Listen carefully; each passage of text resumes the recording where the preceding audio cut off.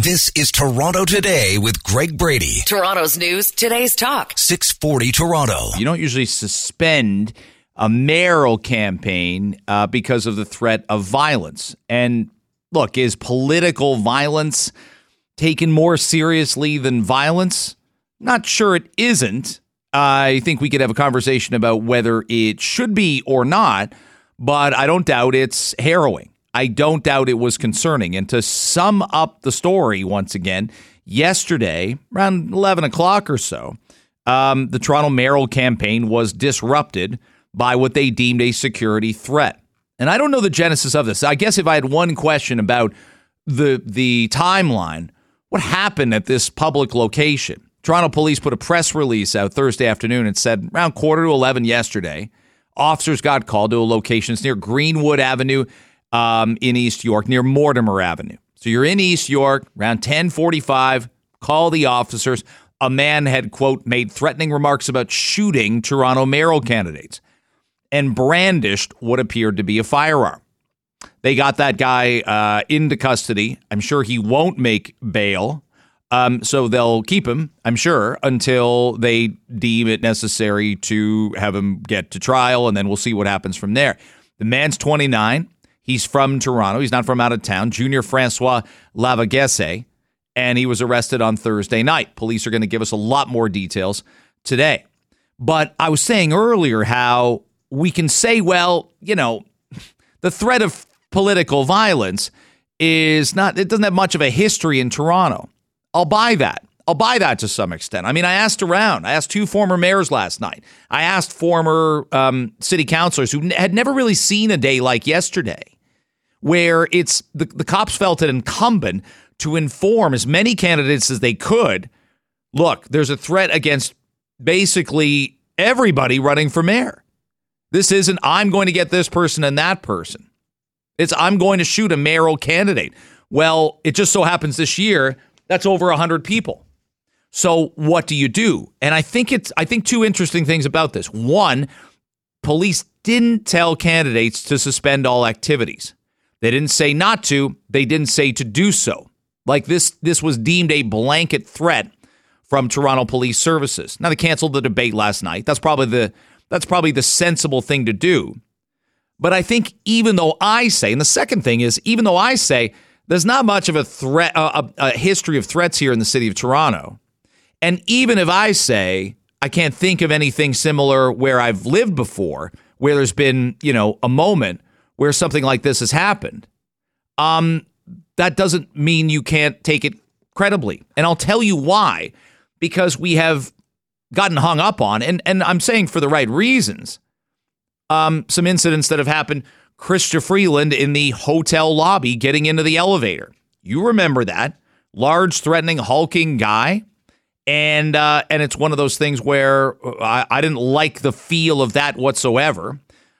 Freeland I didn't like the idea that, you know, Freeland's in the elevator. There's two of her staffers, and the staffers are actually closer to the gentleman than the other way around. There's a lot I didn't like about it, but she clearly would have been physically threatened. I would have been physically threatened by that guy. It was a thing. There's no question it was a thing. He basically confronted her and said, "What are you doing in Alberta?"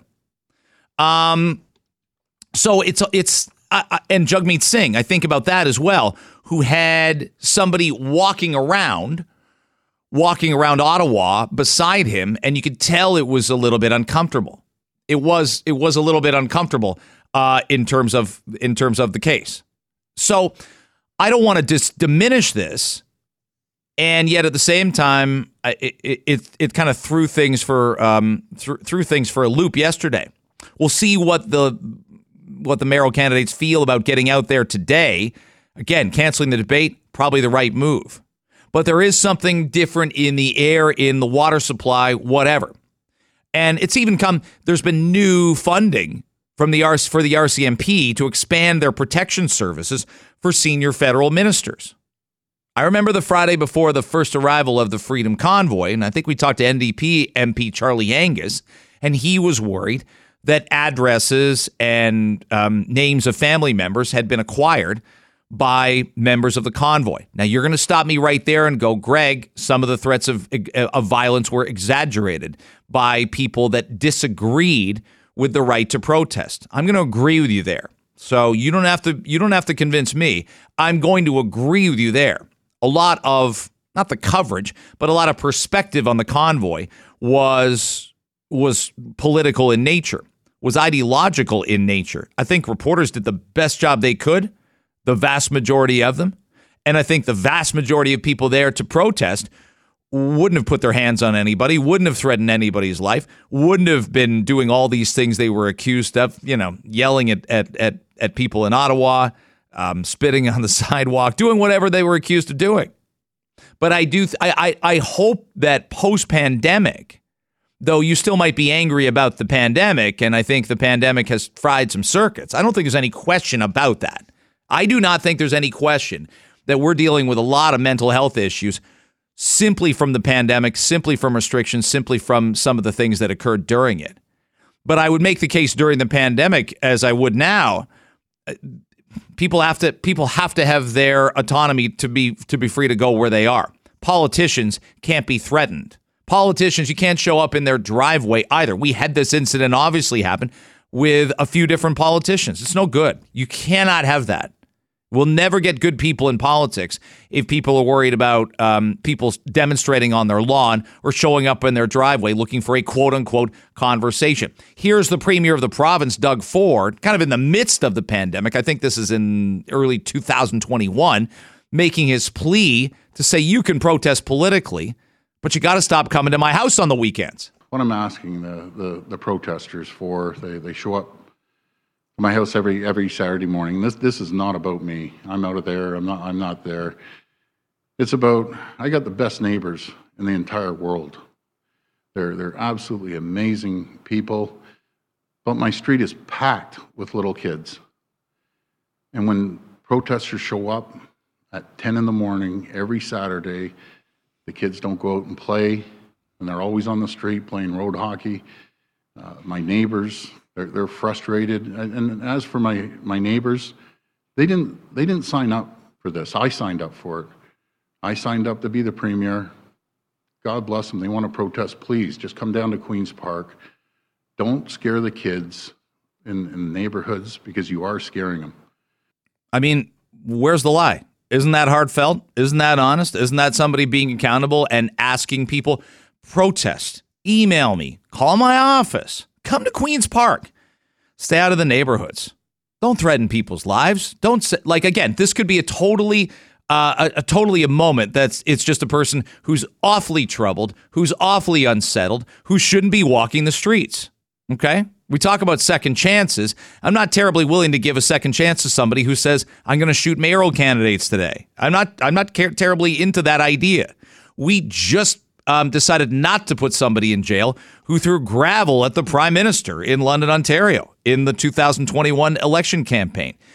We have a great country. I think it's important that our politicians can walk down the street and talk to people, and we can disagree on things, and we can have different principles. You can even say, your values aren't mine. Mine aren't yours. You can say these things. But yesterday's kind of a bad day when something like that happens and we shut down a mayoral campaign. Again, I tell you, if I could remember this happening for 10 entire years of living in the United States, and I can't. I know it's more of a gun culture. I know it's more gun violence. I know all that. But we've got a little something in the water supply, and we need to figure out if we can rectify the concept of getting it out. It was pretty scary yesterday for these candidates. This is Toronto Today with Greg Brady. Toronto's news, today's talk. 640 Toronto. Monday will come around. It inevitably does. And it'll be 3 weeks away from our mayoral by-election, June 26th. Please do go out and vote. And our next guest is a candidate for mayor, current city councilor. And I think every possible mayoral candidate went through something that nobody would wish upon any of them, or their families, or their staff, or any variation thereof. He is Josh Matlow. Josh, thanks for coming back on Toronto Today. We appreciate it on short notice. Thanks very much. Always a pleasure. Thanks, Greg. Yesterday was, how would you describe it? Jarring, concerning? What was it like for you emotionally? All of that. It was very sad. We were very, as I've been like literally every hour from early morning till night for the past several weeks. We were working very hard on the campaign, and then I got a call from corporate security at City Hall to tell me that there was a suspect on the loose who had uttered death threats to mayoral candidates and was potentially armed.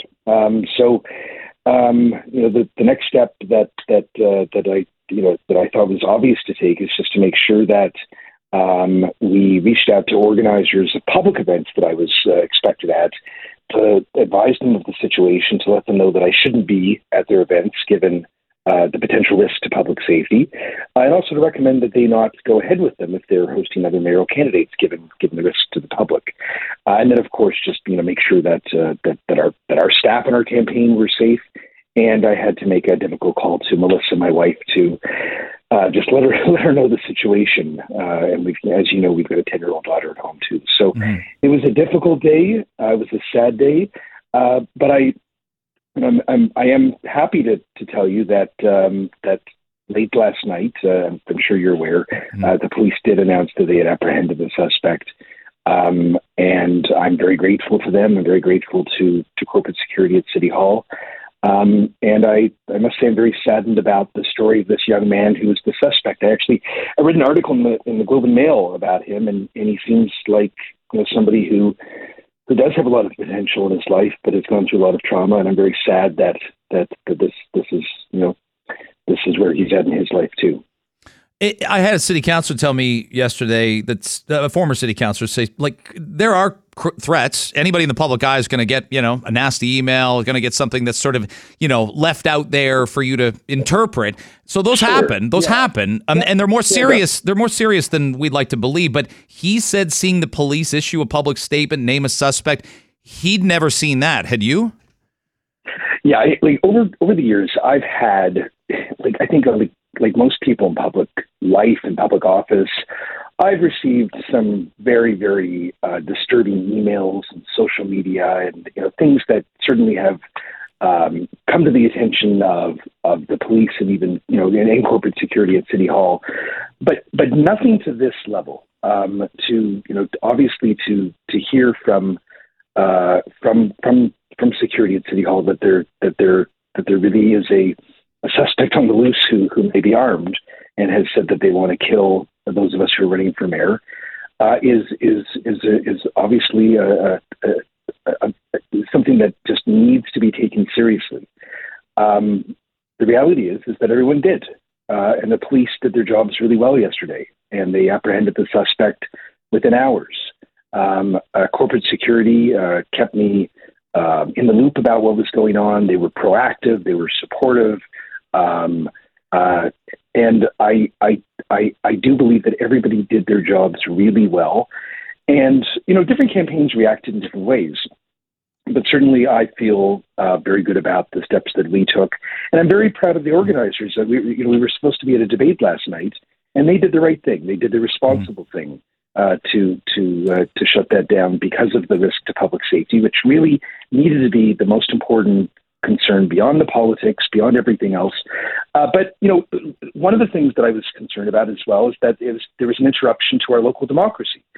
Debates are a critical part of that. And that's why we're going to work very closely both with the organizers of that debate and the other campaigns to make sure that we can reschedule that if possible, because the public should have the opportunity to hear all the candidates. Josh Matlow is our guest on Toronto Today. Does this embolden, reemphasize just the importance of our police? I know you've bristled at people painting you as anti-police. I get why, because law enforcement has so many layers of conversation and nuance. There's who should we send here and when. There's SIU. There's so many different levels of it. But I remember yesterday seeing the picture and thinking this will get settled very quickly, and it did. And we're getting that. Even the firecracker kid on the TTC, like our law enforcement are getting people quickly accused of really important violent crimes or potentially violent crimes.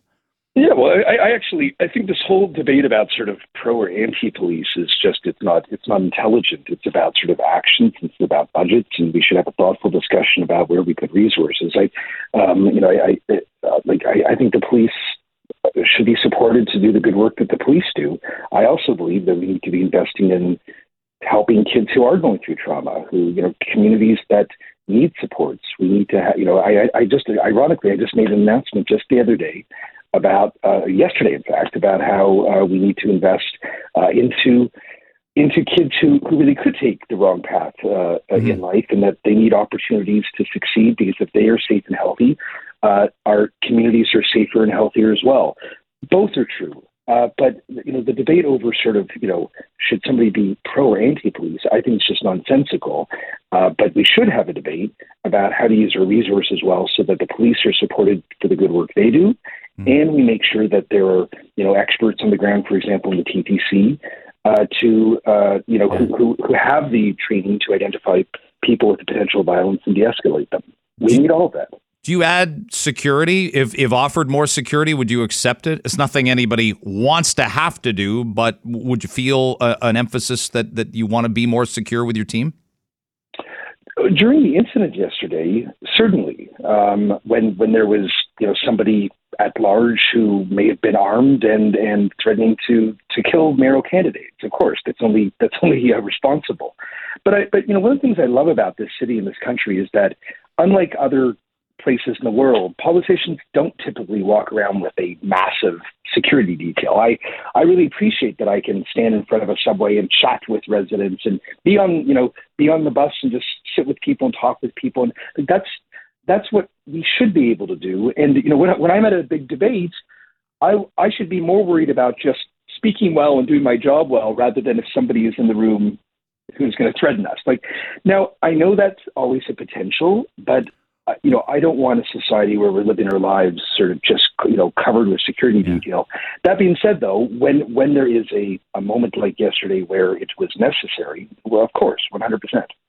Yeah, I know people that watched your Daily Bread Food Bank debate, and they didn't know who Kevin Clark was. So when Kevin goes on the stage, I know for all of you, by the way, as you know, I think for people who didn't see it, you were the one candidate that prevented the curtain from falling down on everybody. So, I don't know if there's some pro-curtain voters out there. But in all seriousness, I know for you and others, people might say, oh, well, that's just Kevin. But it alarmed people that didn't know who he was and didn't know if he had a weapon and didn't know what the end result was going to be there. It's jarring, right? It is. It's hard to explain. Sort of at that moment, I think you just need to really consider what is the reality and what is the best way to address it. Mm-hmm. Now, with Kevin Clark, I've seen his behavior escalate over the past several weeks, but he's also known to us. He's sort of perennial candidate for many years, and I know he's not. I mean, it's clear that he's not well. I didn't feel as though I was in imminent danger with him. Yeah. Yesterday, knowing that there was somebody who I didn't know, and I was told that he had uttered death threats and he was armed, you need to take precautions. But it wasn't just for me or any of the other candidates. If I had shown up at a public event yesterday and campaigned as though it was business as usual, I would have put other people at risk if he had shown up perhaps seeking me or another candidate, and the public had been in the crossfire. So that's why, in any situation, in life in general, I think you just need to address what is the reality, what are the risks, and then take the steps and the actions that are responsible. Josh Matlow's our guest. Last thing for you on Toronto Today, this morning on 640 Toronto. We're 3 weeks out as of Monday. I know you'll get back to policy and platforms and potential debates later on today, but taking a 50,000-foot lens out at how things are, how are you feeling about your chances to win? I feel really, really optimistic. I feel very, very good. I'm always polling. I mean, listen, you can take the polls with a grain of salt, and you can also sort of figure out sort of if they're a snapshot at that moment, or if a campaign is affiliated with one, or all that kind of stuff. But I've always consistently polled in the top three. I know Olivia is well ahead. I mean, that's just reality. But there's a ceiling on that, as there is with Mark Saunders, and I feel very, very optimistic that we have a lot of room to grow, as a lot of people just even wake up to the fact that there is an election. A lot of people are just tuning in, and I'm very, very excited about getting out there, working hard, and making sure that, people hear our message, and just as importantly, they tell me what their message is as far as what they want me to do on their behalf. And I'm really excited to be able to focus on making sure that, yes, this is a safer city, as we've needed to talk about, but also an affordable city and one that works with services that we can rely on. I thank you for the time. I know we here at 640 Toronto look at you, your family, your staff, all the candidates' family and staff. We had empathy for you yesterday, and we're glad. We think we can move right back to what's been a exciting campaign so far. So thank you for the time today. You too, anytime, and thanks for that. Josh Matlow joining us, mayoral candidate for your vote, June 26th. This is Toronto Today with Greg Brady. Toronto's news, today's talk. 640 Toronto. The mayoral debate canceled last night. A suspect in custody who threatened mayoral candidates. It was deemed as a blanket threat. All on the first day of Pride Month. We've got Pride Weekend, of course, next weekend in the city. And we talked to our next guest about Hanlan's Point as well. So we got a lot of ground we want to cover with our next guest. He is Travis Myers, and he's back with us on Toronto Today on 640 Toronto. Travis, thanks very much for the time. Loved having you on. Last time, I know we talked probably a couple weeks ago. Time just feels like that True Detective type flat circle, but we appreciate you coming back on. Thanks so much. No problem. And I did want to just touch, like you said, on the news of the mayoral debate being canceled due to those safety threats last night. And my heart really goes out to all the candidates, and nobody, and I mean nobody, deserves to be made to feel unsafe that way. It's really a horrible thing. And the reason I bring it up is because that type of feeling of unsafety, that feeling of fear, is something that queer people in the city are feeling more and more these days. Well, I not to counter it, but I would ask you, do you look and go, the way I view it is I've heard people say, oh, we're going backwards. This is a problem. I think there's far more people on the right side, the proper side, let's say, of the big issues than ever before. Travis, the problem to me is the fringe. They're emboldened. They're sometimes organized. They can stay anonymous. That was harder to do 15, 20 years ago. So that's not justifying it. I watched some of the vitriol and the discourse and the threats, and it's awful. Is that a fair statement on my part that more people are on the right side of issues of equality, love who you want, be who you want, but the fringe seems emboldened somehow? And I love that. I love that feeling. And I think that, for all your listeners, you're the good ones. If you don't have hate in your hearts, I love you guys. But I think what we are seeing is that fringe exists, and it's somehow bleeding a bit more over into the middle ground. We saw a school board take a stance against representing its LGBT students the other day. We saw a major player for the Blue Jays tweeting out or posting homophobic garbage online. Every single day, it seems like there is a new story across Canada of a pride flag being torn down, burned, vandalized, people being assaulted, people being harassed, bigoted statements, intolerance. And it does feel like this is a rising wave, and it hasn't been like this for the last few decades. So when you say that we're going backwards, I think that there is a feeling that, we have slipped backwards a little bit. And there are a lot of people who do have love in their hearts who are, I think, on the correct side of history on the issue of acceptance and tolerance. And it's just a matter of figuring out what exactly is going on that this intolerance has airtime now in 2023. Travis Myers, our guest on Toronto Today. Well, I know why it gets airtime, because everybody, this is to some extent social media, so everybody's kind of got their own talk show in a way, right? And whether, some of them we wish we could cancel after 2 days. I find, you brought up Anthony Bass, I find his views repugnant, but we're seeing that reverb effect of asking athletes to be spokespersons for causes. Here's two men talking, you and me. I think it's impossible to get 30, 40, 60 men on the same page on any issue. Now, it's not an issue. It's homophobia. I got that. I understand that. My concern is, if we're being honest, a small number of 50, 60 men will be homophobic, and it sucks, but we're asking them to pretend not to be. And I hate that. I hate that I have to be that honest about it. Yeah, and I think there's always going to be people who, who don't see things through the same lens. That's life. No one's going to have the exact same set of values for everything. But I think that what people have been pushing for a very long time is saying that acceptance and tolerance, that's a value that is pretty standard. That's clutch. That's par for the course. And it seems like, and I do think that there's a lot of ways to explain and apologize for the ways that people might come to feelings around LGBT people that aren't right, in my opinion, but they're understandable based on whatever worldview that they have and whatever explanations they make for themselves. And I'm a strong proponent for finding ways to have those dialogues and be able to engage with people on their terms in order to change minds and change hearts.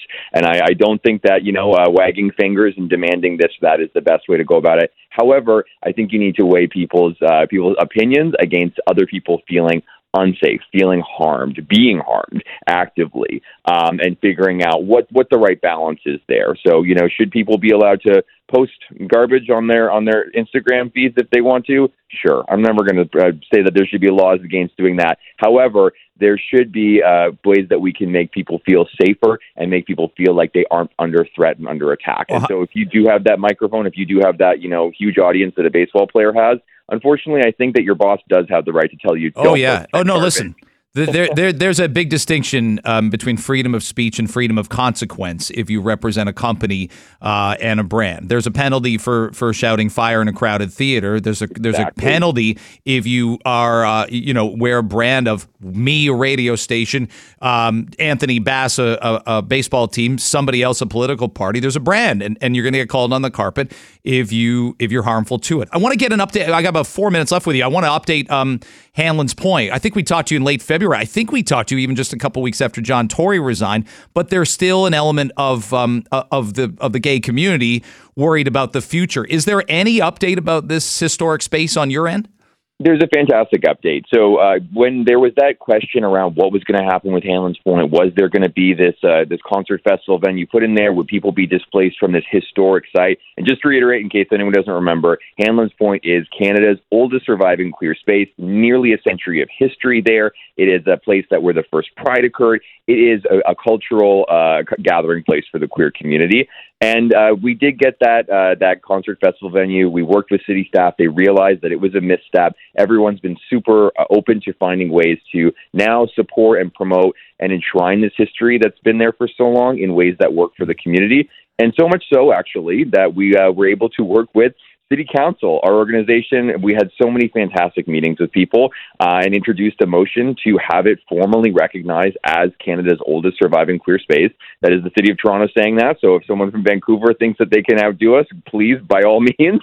But I think that there's a groundswell of support from City Council, and that motion passed unanimously. And so that means that now city staff are really formally working on ways to respect that and honor that. That means that there will be a sign up there, a historic plaque for the very first time. It's small beans, yes, but that also means that the community can feel safer in that space that they've inhabited for so long. So I know I want to talk to you at some point later in the month about Pride in general, maybe even next week. But Mark Saunders, I'm going to bring this up because I have gay friends of mine who are just apoplectic that he's running. But to that same extent, I think you can bring up his record. I think you can bring up things that he definitively got wrong or didn't take responsibility for. I wouldn't try and, again, I wouldn't try and show up at his house and protest him running, is what they say. But what is your opinion of it? Can people just judge him on his record? And you and others can certainly point out all the things he got wrong and an element of insensitivity. How do you view his candidacy? Yeah, so we've had meetings with all the major candidates to explain the importance of queer history, the importance of queer safety. And I did speak to Mark himself, and I think that, I think that you would have to be blind to be the guy who posted yesterday Happy Pride, and every single comment afterwards was saying, don't say that, and I think that he's definitely aware that he has a lot of work to do to win back the trust of the LGBTQ community. But if he doesn't, does he get called out the same way? I'm asking because of the past, Travis. Is he damned if he does, damned if he doesn't? How do you view that? I think that the actions speak louder than words. Yeah. And I think that, for someone who does have that track record and that history of letting the community down, it would take something, it would take some actions in order to win back that trust as opposed to just a tweet. And I think that, based on the conversation that I had with him, that there is work that's being done for an LGBT platform in his campaign. And I'm excited to hear what it's like when it's finalized. I do know that, we've had a little bit of say on saying, hey, maybe you should respect a little bit of that queer history, and maybe you should find some non-police ways to have community-driven safety protocols for different areas in the city, like the Village or like Hamlin's Point.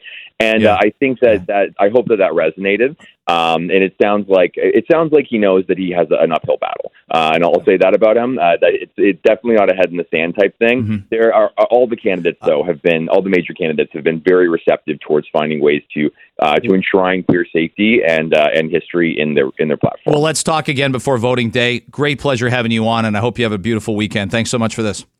All right, thank you. Travis Myers, part of Hands Off Hanlan's. This is Toronto Today with Greg Brady. Toronto's news, today's talk. 640 Toronto. Are you in or out? Just when I thought I was out, they pulled me back in. So are we in or out? You're out. You are over and out. No. You insulted him a little bit. I'm okay with it, but now you're making me feel weird about it. God, it's a lot of fun. Okay, here's my story. I want to hear what Sheba and Gord say about this. We want to hear what you say about this as well. I don't even think you have to be a parent to have this sort of moral dilemma here. So let me lay this out. I'll do it as quickly as I can. TFC match against Chicago Fire Wednesday night. I'm there with my 15-year-old. We are sitting in the overhang on the second deck, so right below us is the first level. But there's a little bit of a gap there with like a structure or whatever, so you're not directly below, but basically we look down, there's like 6 or 7, I think 9-year-olds there in the row, and they're out doing stupid stuff, bottle flips and whatnot, and shoving each other and all that stuff. But then my 15-year-old's like, look, that kid's spitting. So I look, and he's leaning over that sort of area and spitting, and I want to get a better view. So I lean my head over, and I see that most of it's ending up on sort of the barrier there, but some of it, either by design or by accident, is definitely going down onto people in the first level. Sheba and Gord. So he's like, you got to say something. He goes, I go, well, I could. I go, you don't want to, eh? And he goes, no, I'd punch him. And I'm like, son, the Brady way isn't violence, and we can't have you dragged out of here in handcuffs, and then it's awkward, and then I explain who I am, and that will make it worse, trust me, and all that stuff. So should I have spoken up? I see the dad. He's on his phone. He ain't paying that much attention to the match. He's the dad of one of the kids. So, Sheba, I got 2 issues right there. 1, he's outnumbered by a lot. I understand that. 2, he's not paying much attention to what the kids are doing. But 3, it's spitting down on innocent human beings at the Toronto FC game. Should I have gone over and told the dad that this is happening? Yes, is like if I should have in, and if I should not have out. Should I have been proactively helping that person, not even parent per se, but supervise? What do you say? Okay, I know how much you absolutely hate confrontation. And I know. Can we get that on tape, please? Good. I see the anxiety in you, and the way you talk about things. So for you to go up to this dad who's on his phone and tell him, hey, listen, your kid's being a jerk, I know how difficult that would be for you. If by the 3rd time I saw that happening, maybe the 2nd, I wouldn't go to the dad. I would look at the kid loud enough for the dad to hear and be like, hey, can you stop spitting on people down there? And what I don't understand is I wonder if people were able to feel the spit on their heads. So I'm absolutely in. You go to the dad, but first you go to the kid. And while you're talking to the kid, you look at the dad and let him know. And the issue here is, what if the dad does nothing?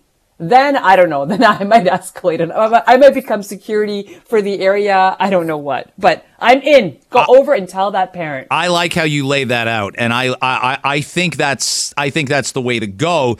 Gord, there's always the risk. The dad seemed. How do I look at somebody and think, well, they're mild-mannered, like totally mild-mannered is 0, an absolute psychotic meaning 10. I would lean a 2, so I think he's mild-mannered.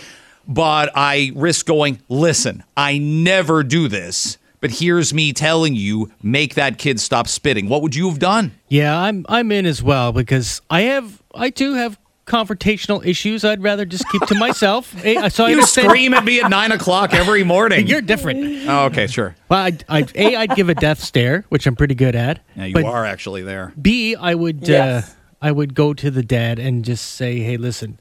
Right. And then Sheba said something that I thought, you said, go to the security and let them handle it because that's their job.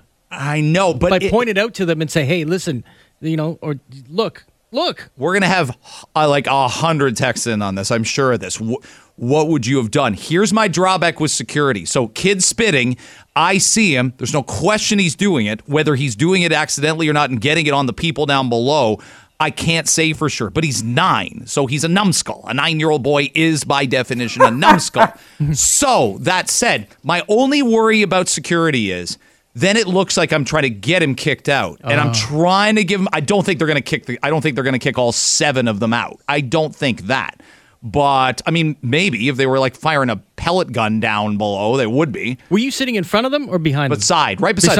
They're directly to the right of me. Yeah, because if you were in front of them, then you face retribution. And it's pronounced because I've had neck pain like you can't believe the last 3.5 weeks. I'm turning sideways like the Terminator. That's right. Here, I'm going to do it again. This is Toronto Today with Greg Brady. Toronto's news, today's talk. 640 Toronto. Our in-out earlier today was me at Toronto FC. My 15-year-old spurred me into inaction and inactivity. Look, we went to the game. We weren't bed rotting. We left our house.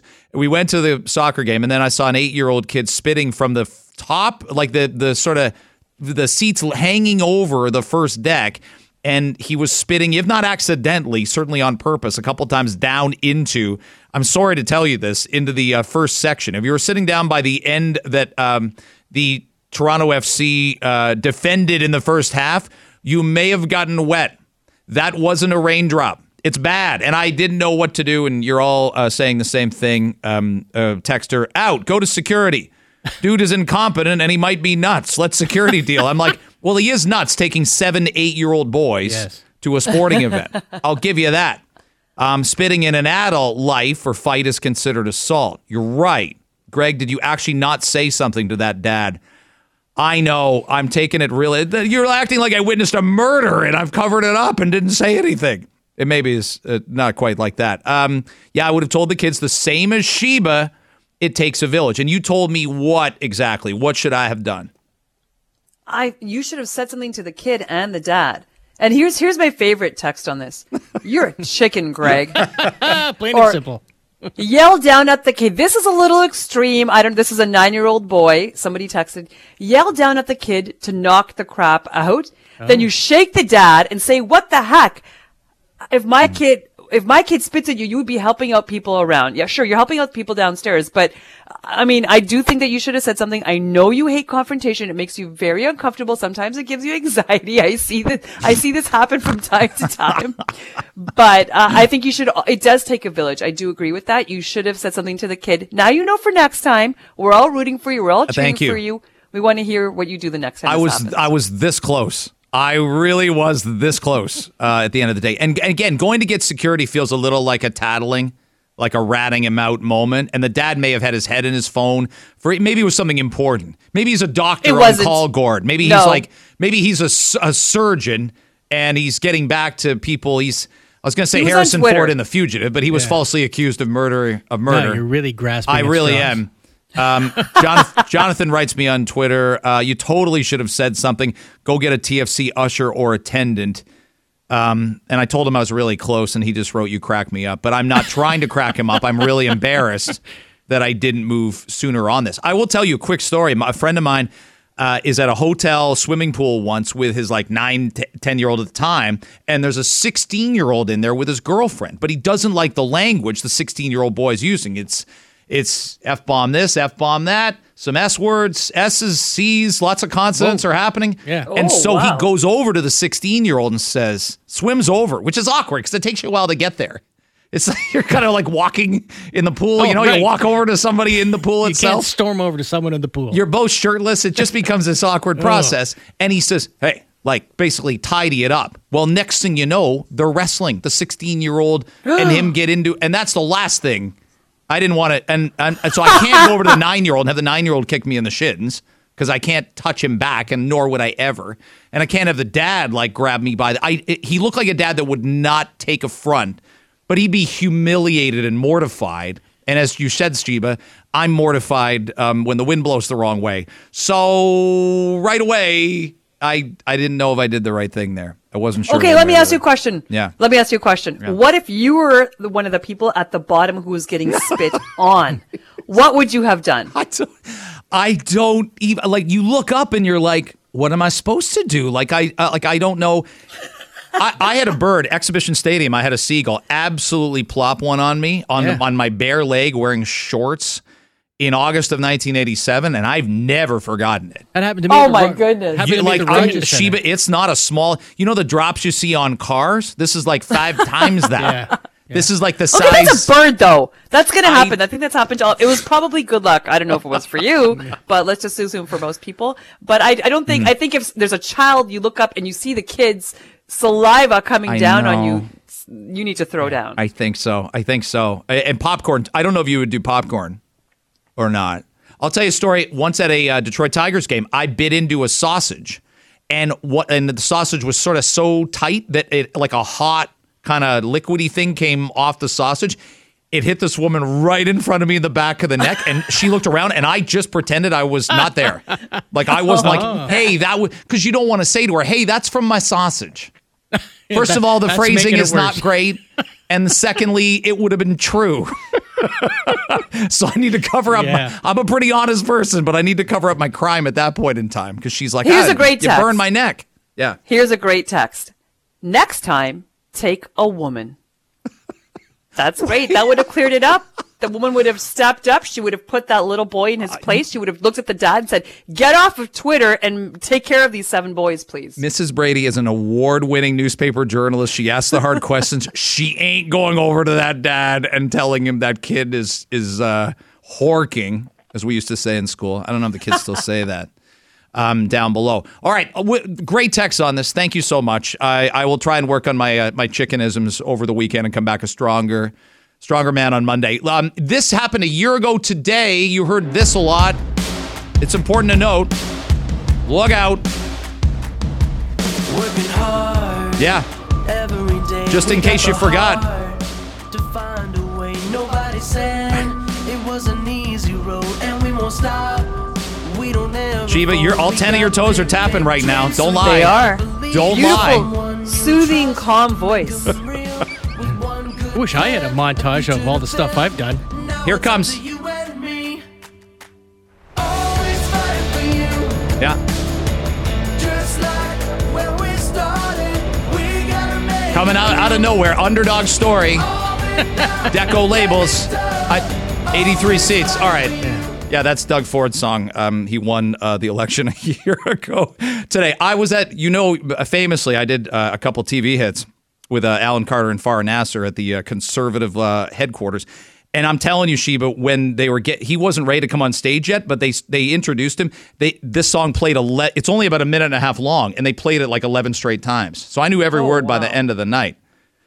But I'm going to tell Mart Stiles. I'm going to tell whoever, Nate Erskine Smith, Bonnie Crombie, get a song going.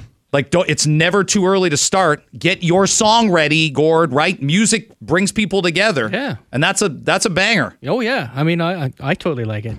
You go from 67 seats to 83 seats. Some of them are because of that song. Yeah, say it didn't work. Evidence proves otherwise. Listen, my bucket list in life, one of these items on my bucket list is to go to Ford Fest. So somehow I need to get an invitation to Ford Fest, or even without an invitation, I'll just show up. You crash it. Sheba crashing Ford Fest would be. It's not necessarily the longest drive either. Gord rolled his eyes when Gord wants to see your entire bucket list. He's like, if Ford Fest is on it, yeah. What else is there? You just saw the Alaskan coastline. You saw Wales, and you've been to the Louvre. Like, how could Ford Fest be on your bucket list? It sounds like so much fun. All right, should we do weekend walk around and get out on time? We'll leave the Indiana Jones stuff. I'm very upset about we still got time early for that. reviews for Indiana Jones. Oh, Rick Zamperin's 20 seconds. Do you want to do that? Sure. So Rick Zamperin's our colleague in Hamilton. He hosts a show creatively called Good Morning Hamilton, because that reminds him to say that. Sometimes I don't say Good Morning Toronto enough.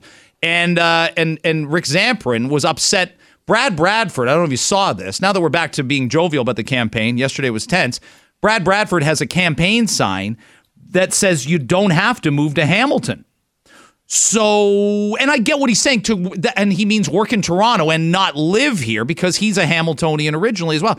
So Rick Zamperin on Good Morning Hamilton didn't like that very much. In a recent speech about the housing crisis, Toronto mayoral candidate Brad Bradford said, quote, "You don't have to move to Hamilton." Should Hamiltonians take that as a slight or a compliment because so many Torontonians have already moved to our city? Fair question. Yeah. I'm looking at the sign right now. You don't have to move to Hamilton. He's plugging it into somebody's front lawn here in the city proper. I think it's a terrible sign. I think shots are fired there. I mean, poor Hamilton. I feel very bad for them. And there are many people who have left Toronto to move to Hamilton. Here's the irony. Brad Bradford was raised in Ancaster, which is like a hop, skip away from Hamilton. Yeah.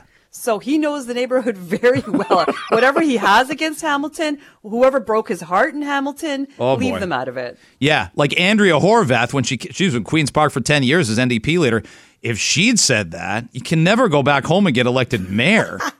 If that's in the Bradford playbook in 2038, someone's going to have a photo of that sign. All right, we got a quick minute and a half here for the Toronto Today Weekend Walk Around. We give you somewhere to go, something to do in our amazing city, or the 905, if you will. 647, all that stuff. Gord, let's start with you. What can we do this weekend? Tomorrow is International Tabletop Day, and that's like board games and stuff. So you can go at any location at Snakes and Lattes around the city, and you can enjoy Snakes and what? Lattes. Okay. Oh, it's amazing. Like Snakes and Ladders. Remember Snakes and Ladders as a kid? You must have played. Yeah, but I've never played Snakes and Lattes. Like you get up. It's a place. No, it's a place. I know that. I'm aware of that. I've just never played the game before. I know there's no game. Sorry, I'm screwing this up. You can go there. You can get some food, some drinks, and some raffle prizes and celebrate board game day. Sheba, where to this weekend? Okay, tomorrow is the 17th annual Desi Fest 2023. This is a South Asian music festival, Yonge and Dundas Square from 11 a.m. to 11 p.m. Fantastic food, dance, shopping. It's a mix of all kinds of things. They get tens of thousands of attendees every year. And it's a great way to just showcase South Asian culture and break down stereotypes and biases in a really fun way. Okay, Brampton, Kite Fest, kicking in tomorrow. Kite Fest, costs $5 to $10. Go to the Brampton Fairgrounds. It's an eco-friendly, family-friendly event. So don't throw your kites in the garbage if they work. That would be me. I could never fly a kite properly. But you can go $5 to $10. General admission, bring your own kites, or watch those professional flyers, those snobby kite flyers. Just paint the skies like they're freaking Picasso with their choreographed performances. The rest of us are just lucky to get it 20 feet into the air.